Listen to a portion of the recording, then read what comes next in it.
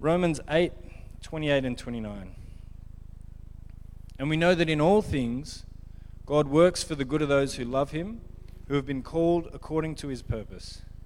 For those God foreknew, he also predestined to be conformed to the likeness of his Son, so that he might be the firstborn among many brothers. This is the word of God. Hey guys, great to be with you all today. I hope you're having a good Sunday, whether you're joining us from home or whether you're here. If I haven't met you, my name's Jacob. Hopefully I get a chance to meet you a bit later on. I'm really keen to get into this word now and to just take us this next step of the way through this series called Deep. And so when you get into that now, we're looking at a topic that I'm hoping is going to be really encouraging and just a great reminder for us today. So I might start by praying and encourage you, if that's something that you are up for doing, just to pray along in your mind with me. Heavenly Father, just thank you that you're with us. You're with us right now, that you've got something to say to each and every one of us through the words in the Bible. And we just pray that as we meet, that you would be reminding us of great things, you'd be opening our eyes, that you'd be allowing us to pause and to switch our minds off whatever channel they're normally on in the things that are maybe worrying us or concerning us today, but just for this short amount of time that we'd be able to actually be refreshed by you and your word. So please be with us now as we open your word together. Amen. Now, Syd Barrett was one of the co-founders of the band Pink Floyd, and was really instrumental in the early days of shaping them as a really unique band with experimental music and deeply philosophical lyrics. But he was also a person who struggled with mental illness, which was exacerbated as the band's fame grew. Because with success came lots of opportunities and choices, and for Syd, this was absolutely paralyzing. At his worst, he was often just be found in bed for days on end, unable to go out. And in talking about this, one of his friends described the state he was in this way. He says he would lie in bed thinking, what do I do today? Shall I get out of bed? If I get out of bed, I can do this, or I can do that, or I can do that, or I could do that. He had the world at his feet, all the possibilities, and he just couldn't choose. He had great problems committing himself to any action. As for committing himself to doing anything for any length of time, he was the kind of person who'd change in the middle. He'd set off, lose his motivation, and start questioning what he was doing, which might just be walking down the street. This kind of phenomenon is what the Danish philosopher Søren Kierkegaard called the dizziness of freedom. A crisis of purpose when there's the kind of so many options and so many choices of things you could be giving yourself over to in a day or a week or over a lifetime that you just don't know what to commit to. I think many of us have felt this, and maybe not in a hugely debilitating way, but the sense of working out, what am I doing with my life? Are the things that I'm waking up to day after day really worth it? Am I giving myself and the best part of myself and my life to the right thing? Does my life have meaning? Does my life have purpose? And I reckon this year of COVID may have amplified this for some people, as some of the things that had been giving our life meaning in the day-to-day may have been stripped away. Some of the plans we were making and that kind of thing. Life's become a bit more insular and small as the world has kind of closed off and you can't travel and get further away. And so you may have noticed news stories and things on social media kind of suggesting strategies to kind of find meaning in the everyday, getting up, making your bed each morning, getting dressed for work, even if you're working from home, which might go some other way. But what we're going to be looking at today, I reckon, is huge in understanding the purpose and direction for our life. Understanding what it is that should, above anything else in this life, get us out of bed in the morning with something meaningful to do. The sculptor Henry Moore says this about life. The secret of life is to have a task, something you devote your entire life to, something you bring everything to, every minute of every day for the rest of your life. And the most important thing is it must be something you cannot possibly do. Today we're looking at the doctrine of sanctification, which I would argue fits Moore's definition to the secret to life. A meaning, a purpose, and a direction that if understood and lived out, brings clarity and brings joy. So where we're heading today, firstly I want to unpack just what sanctification means, and in particular what God's purpose for your life is. Namely, that you'll gradually be made more and more like Jesus. And then I want to go and think through the implications of that reality to our lives, both in the things that we can't control and in things that we can. So we're going to get into that. So firstly, what does God ultimately want from us in this life? What is our purpose? What should drive us?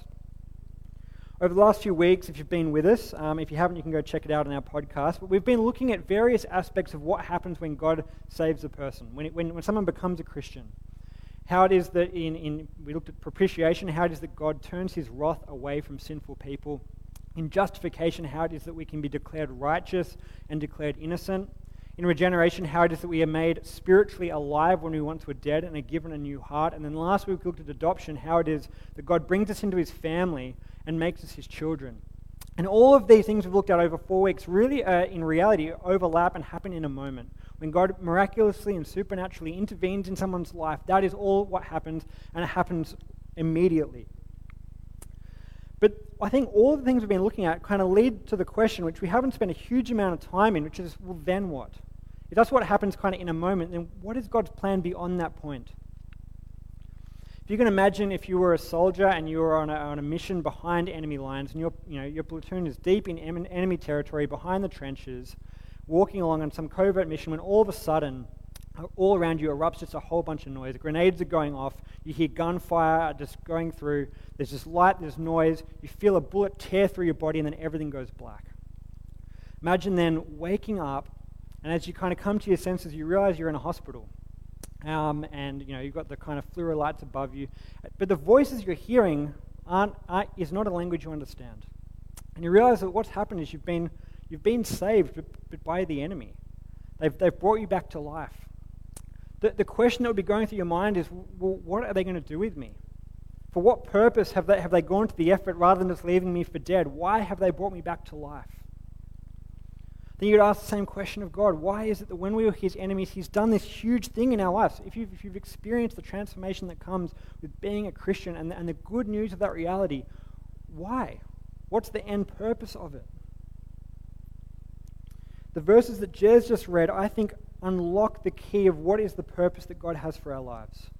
I'm going to read them again, these couple of lines, because it really is only a very short part of Scripture. Romans 8:28 says, "And we know that in all things God works for the good of those who love him, who have been called according to his purpose. For those God foreknew, he also predestined to be conformed to the image of his Son, that he might be the firstborn among many brothers and sisters." There's heaps to unpack in these verses, and we're not going to get to a lot of it, but there's a few things here that I think are really going to help us out in understanding what sanctification really is. Verse 28 in particular, I think, has two massive truth claims that really should anchor our lives. Firstly, it says that God is at work in the lives for the good of those who love him. That is, beyond salvation, beyond everything we've looked at for the last 4 weeks, God continues to work. He doesn't intervene for a moment and then say, goodbye, see you later, I'll catch you in heaven. No, God continues to work in the lives of his people. That might seem really obvious or really whatever to you, but that it's key. It's important to be reminded of that. But then secondly, it says that people have been called according to a purpose. And it's God's purpose, which means there actually is an objective purpose to your life. I reckon this is really countercultural. The prevailing worldview around us of secular materialism would say that there isn't really an objective purpose for your life.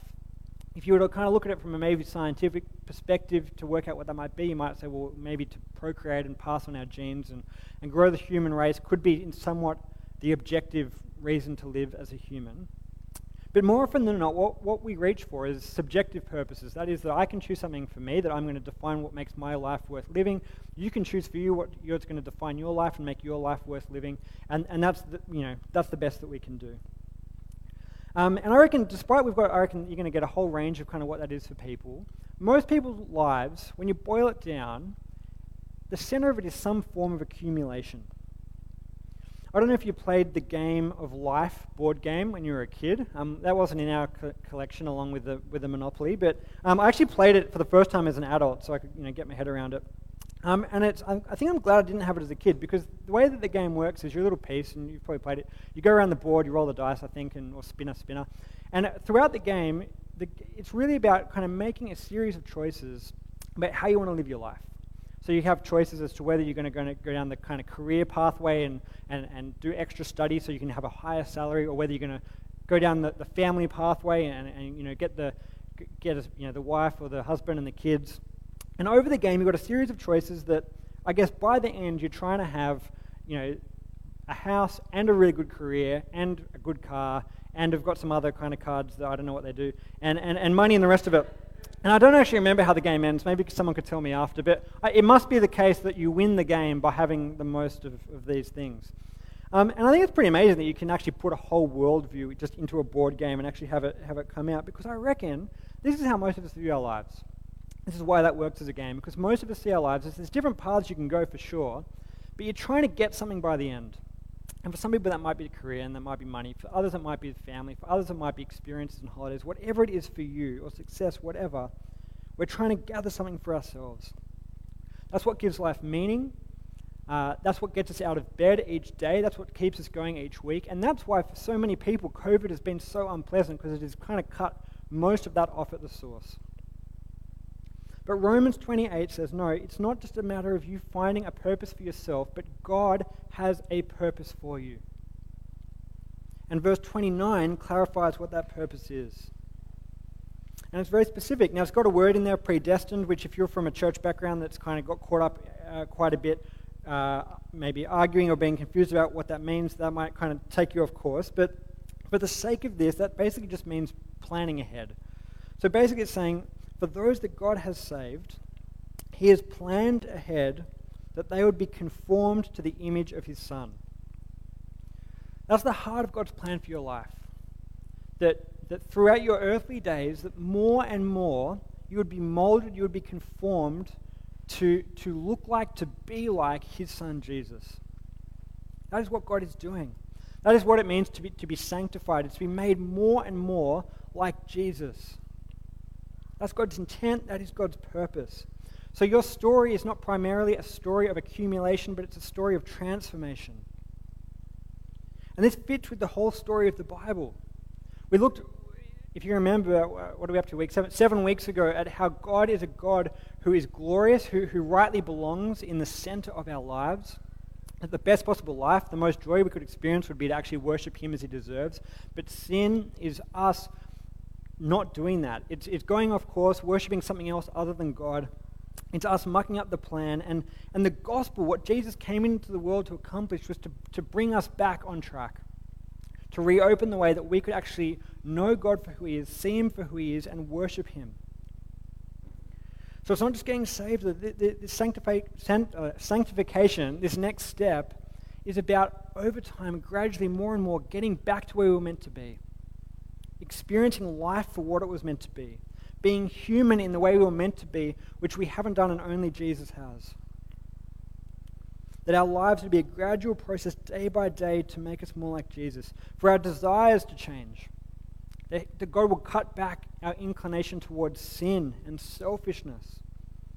That he would grow us in our love for what is good and beautiful. See, God has a high view of what it is to be a person. He loves you as you are. He died for you while you were still in sin. But his hope wasn't just that you would stay the way you are and stay a mess, but that you would experience the joy and beauty of actually seeing sin get removed from your life. That you would get to experience more of what it would be like to be Jesus, the most joyful, God-loving, people-loving, and a whole person who has ever lived. God has saved us for a purpose. There's a sense that in regeneration, in being born again, a seed is planted that for the rest of our life is growing and transforming into something that's quite different to what it was when it started. When you plant a seed and it grows into a seedling and then a middle-sized tree and then a big tree. It's amazing to see that growth, and that is the intention God has for our lives. That something would be happening. That in salvation you're taken off one road, going one direction that's leading to death and misery, and you're put on another road that over the course of your life will take you closer and closer and closer to perfect joy. I think understanding this purpose that God has for our lives has some pretty big implications to how we view things in the day-to-day. And firstly, I think the first implication of this is that we need to understand that even in the things that we can't control, God is at work to make us more like Jesus. This is the first place the rubber really hits the road, and it's the place where the authors of the Bible again and again and again go to, that if God has a plan for us, then even when life doesn't seem to be going according to plan, God is still doing something. And that brings meaning to the parts of our life that often seem meaningless and out of control. So much of our life is out of control, and that's like for the good things and the bad. Like if you're married, I'm guessing meeting your spouse wasn't something you planned, but it's something that happened. If you're in a job that you love, the process by which you actually landed that job and got through the interview process, it largely was out of your control, but in the hands of another. And the flip side of the coin, though, is that much of life and the difficult and unpleasant and unwanted and unexpected things are not under our control. But even in these, God is carrying out a work of sanctification. Look at in Hebrews chapter 12, verse 10, the writer describes what God is doing to us similarly to how a parent would raise their child. It says, "They disciplined us for a little while as they thought best, but God disciplines us for our good in order that we may share in his holiness." Don't hear the word discipline there as punishment, as though if something bad happens in your life, something unpleasant happens, that's God kind of giving you some kind of payback for something wrong you've done. But it's talking about discipline in the sense of a proactive strengthening, a proactive measured and intentional, giving you what you need to improve in some area. That God is working in the things that we find hard to mold us to be more like Jesus. Now, I need to be really clear that this isn't a talk on suffering, and the Bible has so much to say about suffering and the hard things of life. Other than this, it talks about suffering being something that brings God to tears. Suffering for us is often linked to human evil, which God hates. That suffering is often linked to things that seem meaningless and chaotic. And that ultimately suffering is unwanted by God and alien to this world. So this is just one lens of meaning. And if you're in a situation where you feel like you're suffering at the moment, we want you to know that we love you. We want to support you through that. But all we're getting from this here, though, is just one lens we can apply to the hard things we experience, is that if you are someone who's been brought into God's family, that in everything, he has a purpose for your good, and that good is that over time you'd be made more like Jesus. And that's good. And it may not be until the end of your life, or maybe not to the next, that you can actually see what that looks like in the moment. But that's what God is doing. He's not taken aback or surprised by the things that happen that we weren't counting on. So if you take this year of COVID, for example, we've had people in this church that have lost jobs. That's been painful. We've had people who have been disconnected now for 8 or 9 months from loved ones due to border closures, who have had big plans like weddings changed or delayed, holidays that were going to be great just being completely cancelled, and just stress applied onto maybe already stressful jobs and situations. And so for us, this is an unwelcome interruption. Our plan and our trajectory has been stalled. But God doesn't look at this year and be like, I had such good plans for these people for 2020. It was going to be amazing. It was going to be the best year ever. And City Light as a church was going to go from strength to strength. This was going to be the best year in the books for City Light. But I wasn't counting on this. This is like caught me completely off guard. That's not how God views the world. For us, we weren't planning on it. For us, we weren't counting on it. But for God, it's part of his work to make us more like Jesus. God's plans for ours are different. God's plans are different to ours. God has a desire for us that we often don't have for ourselves because he sees things that we don't see. I want to quote at length from an author, C.S. Lewis, who wrote 70 years ago. Was an author that many people would be aware of. And he describes just this reality that God has an intention for us greater than that for which we have for ourselves. It's quite a long quote, but I'm going to read it at length.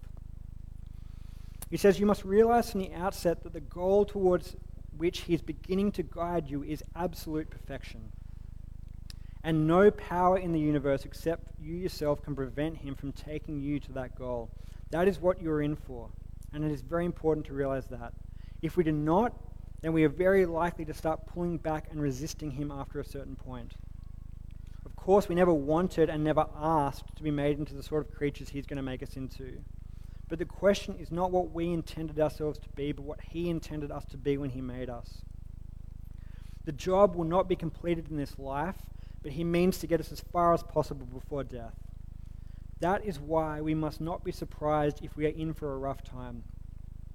When a man turns to Christ and seems to be getting on pretty well, he often feels that it would now be natural if things went fairly smoothly. When troubles come along, illnesses, money troubles, new kinds of temptation, he is disappointed. These things he feels might have been necessary to rouse him and make him repent in his bad old days, but why now? Because God is forcing him on or up to a higher level, putting him into situations where he'll have to be very much braver, more and more patient, or more loving than he ever dreamed of being before. It seems to us all unnecessary, but that is because we have not yet had the slightest notion of the tremendous thing he means to make of us. Imagine yourself as a living house. God comes to rebuild that house. At first, perhaps you can understand what he's doing. He's getting the drains right and stopping the leaks in the roof and so on. You knew that these jobs needed doing, so you're not surprised.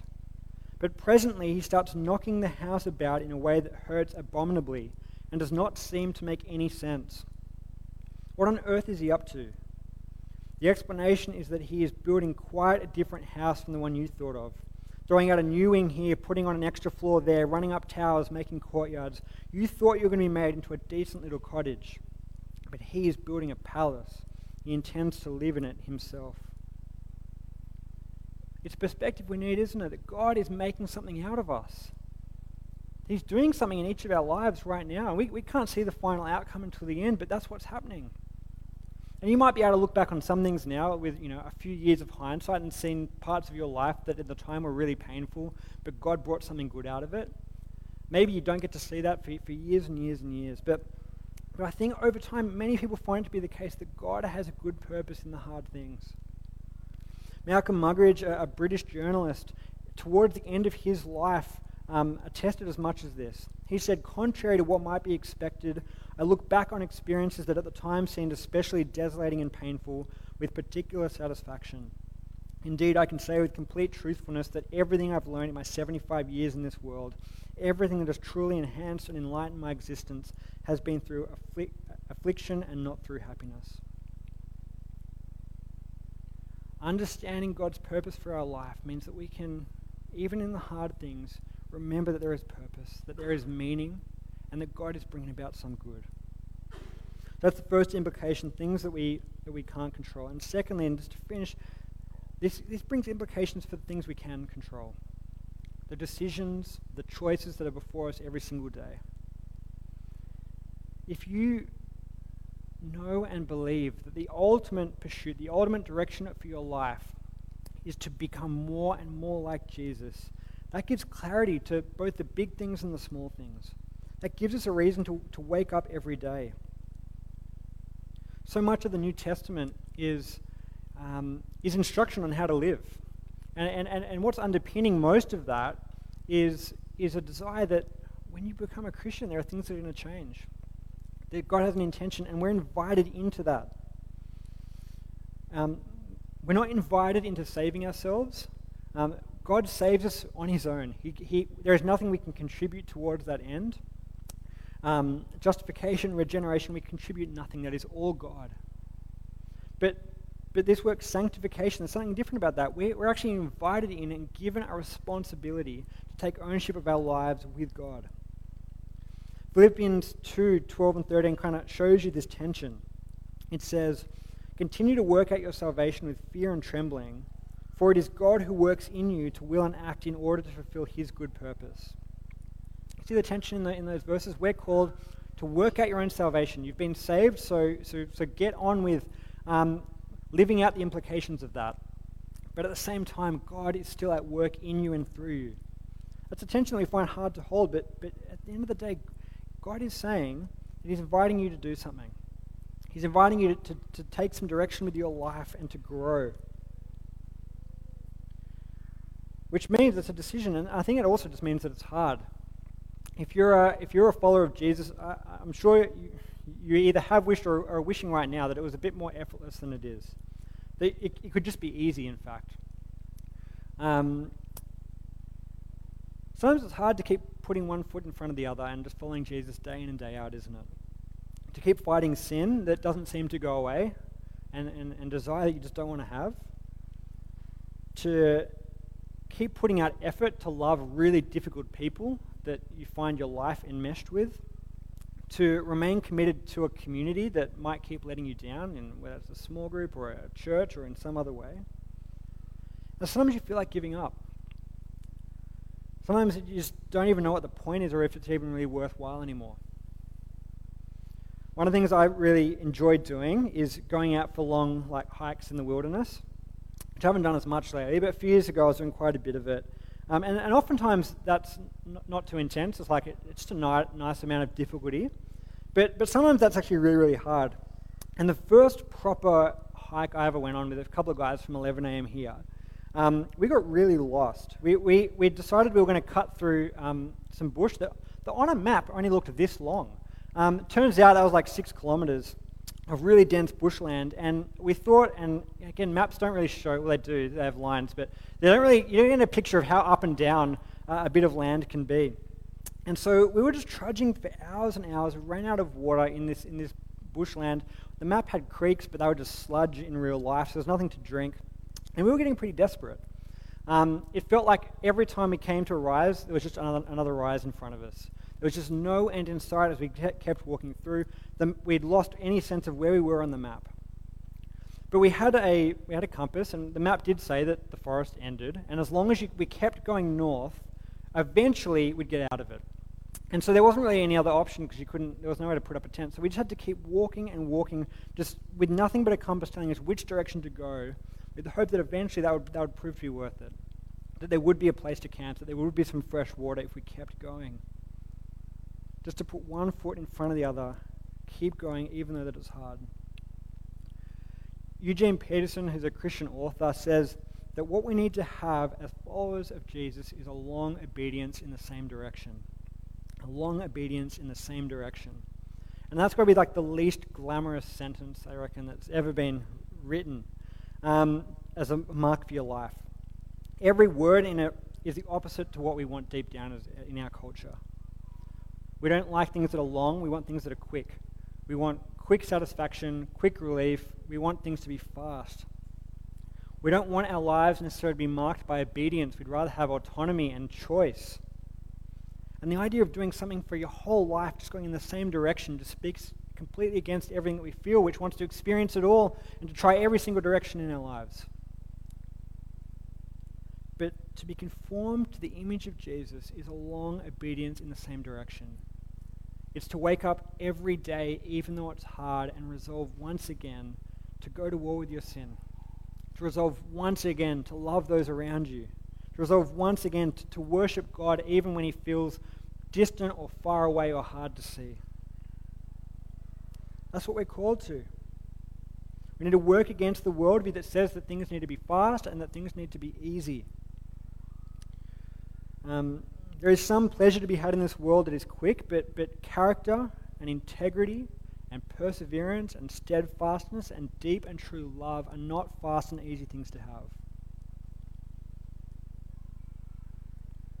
I encourage you to think about the kind of person you are and the kind of person you want to be. And to take an active decision in the big decisions you've got to make in your life and the small things, to strive towards holiness. To wake up each morning and again spend time with God and loving others, and just to keep going and keep going and keep going with one foot in front of the other. I encourage you in the midst of the year that we're having, and like we're going to be doing as a whole church in a few weeks' time, to actually pause and to take a bit of stock of your life. And to think through what is the trajectory your life is on. And this isn't like an exercise in guilt. And this isn't an exercise in how are you going compared to the person sitting next to you, or how are you going compared to someone else, or where are they at compared to where. This is if you can play out your life on a scale in a year's time or 2 years' time or 5 years' time, where are you going to be? It's just between you and between God. David Powelson says, sanctification is a journey, not a destination. The real key is the direction you're heading, not the distance you've traveled or the place you've reached. Where are you going to be a year from now? As a person deep down, or in 10 years or in 20 years, when you're old, are you just going to be the same core person with like more wrinkles on? Or will something have happened in your life over the next 10 years, 20 years, 30 years, 40 years, whatever that might be, to make you someone who others, maybe younger people, would look at and be like, there is something that's actually quite Jesus-like in them. That over the years, somehow they've shaped themselves to be quite different to the other people in this culture, the other people in this world. There is something unique, there is something distinctive, there is something good and peaceful and joyful about them. That is only the result of 1,000 small steps in the right direction as we seek to follow Jesus. I think it's worth even taking some time in your week to even identify some of the traits of Jesus that you're most in need of growing in, whether that's patience, whether that's love, whether that's generosity. Because as long as we are alive, there are ways that we can grow in the likeness of Jesus, until one day we will be just like him. I'm going to pray now that as a church, that this is the direction we'd be moving in, that God would empower us to this end, that we'd be motivated by joy, not out of guilt, not out of having to earn salvation, but out of a sense that this is the best life we could have, that it is worth it even though that it's hard. Let's pray together.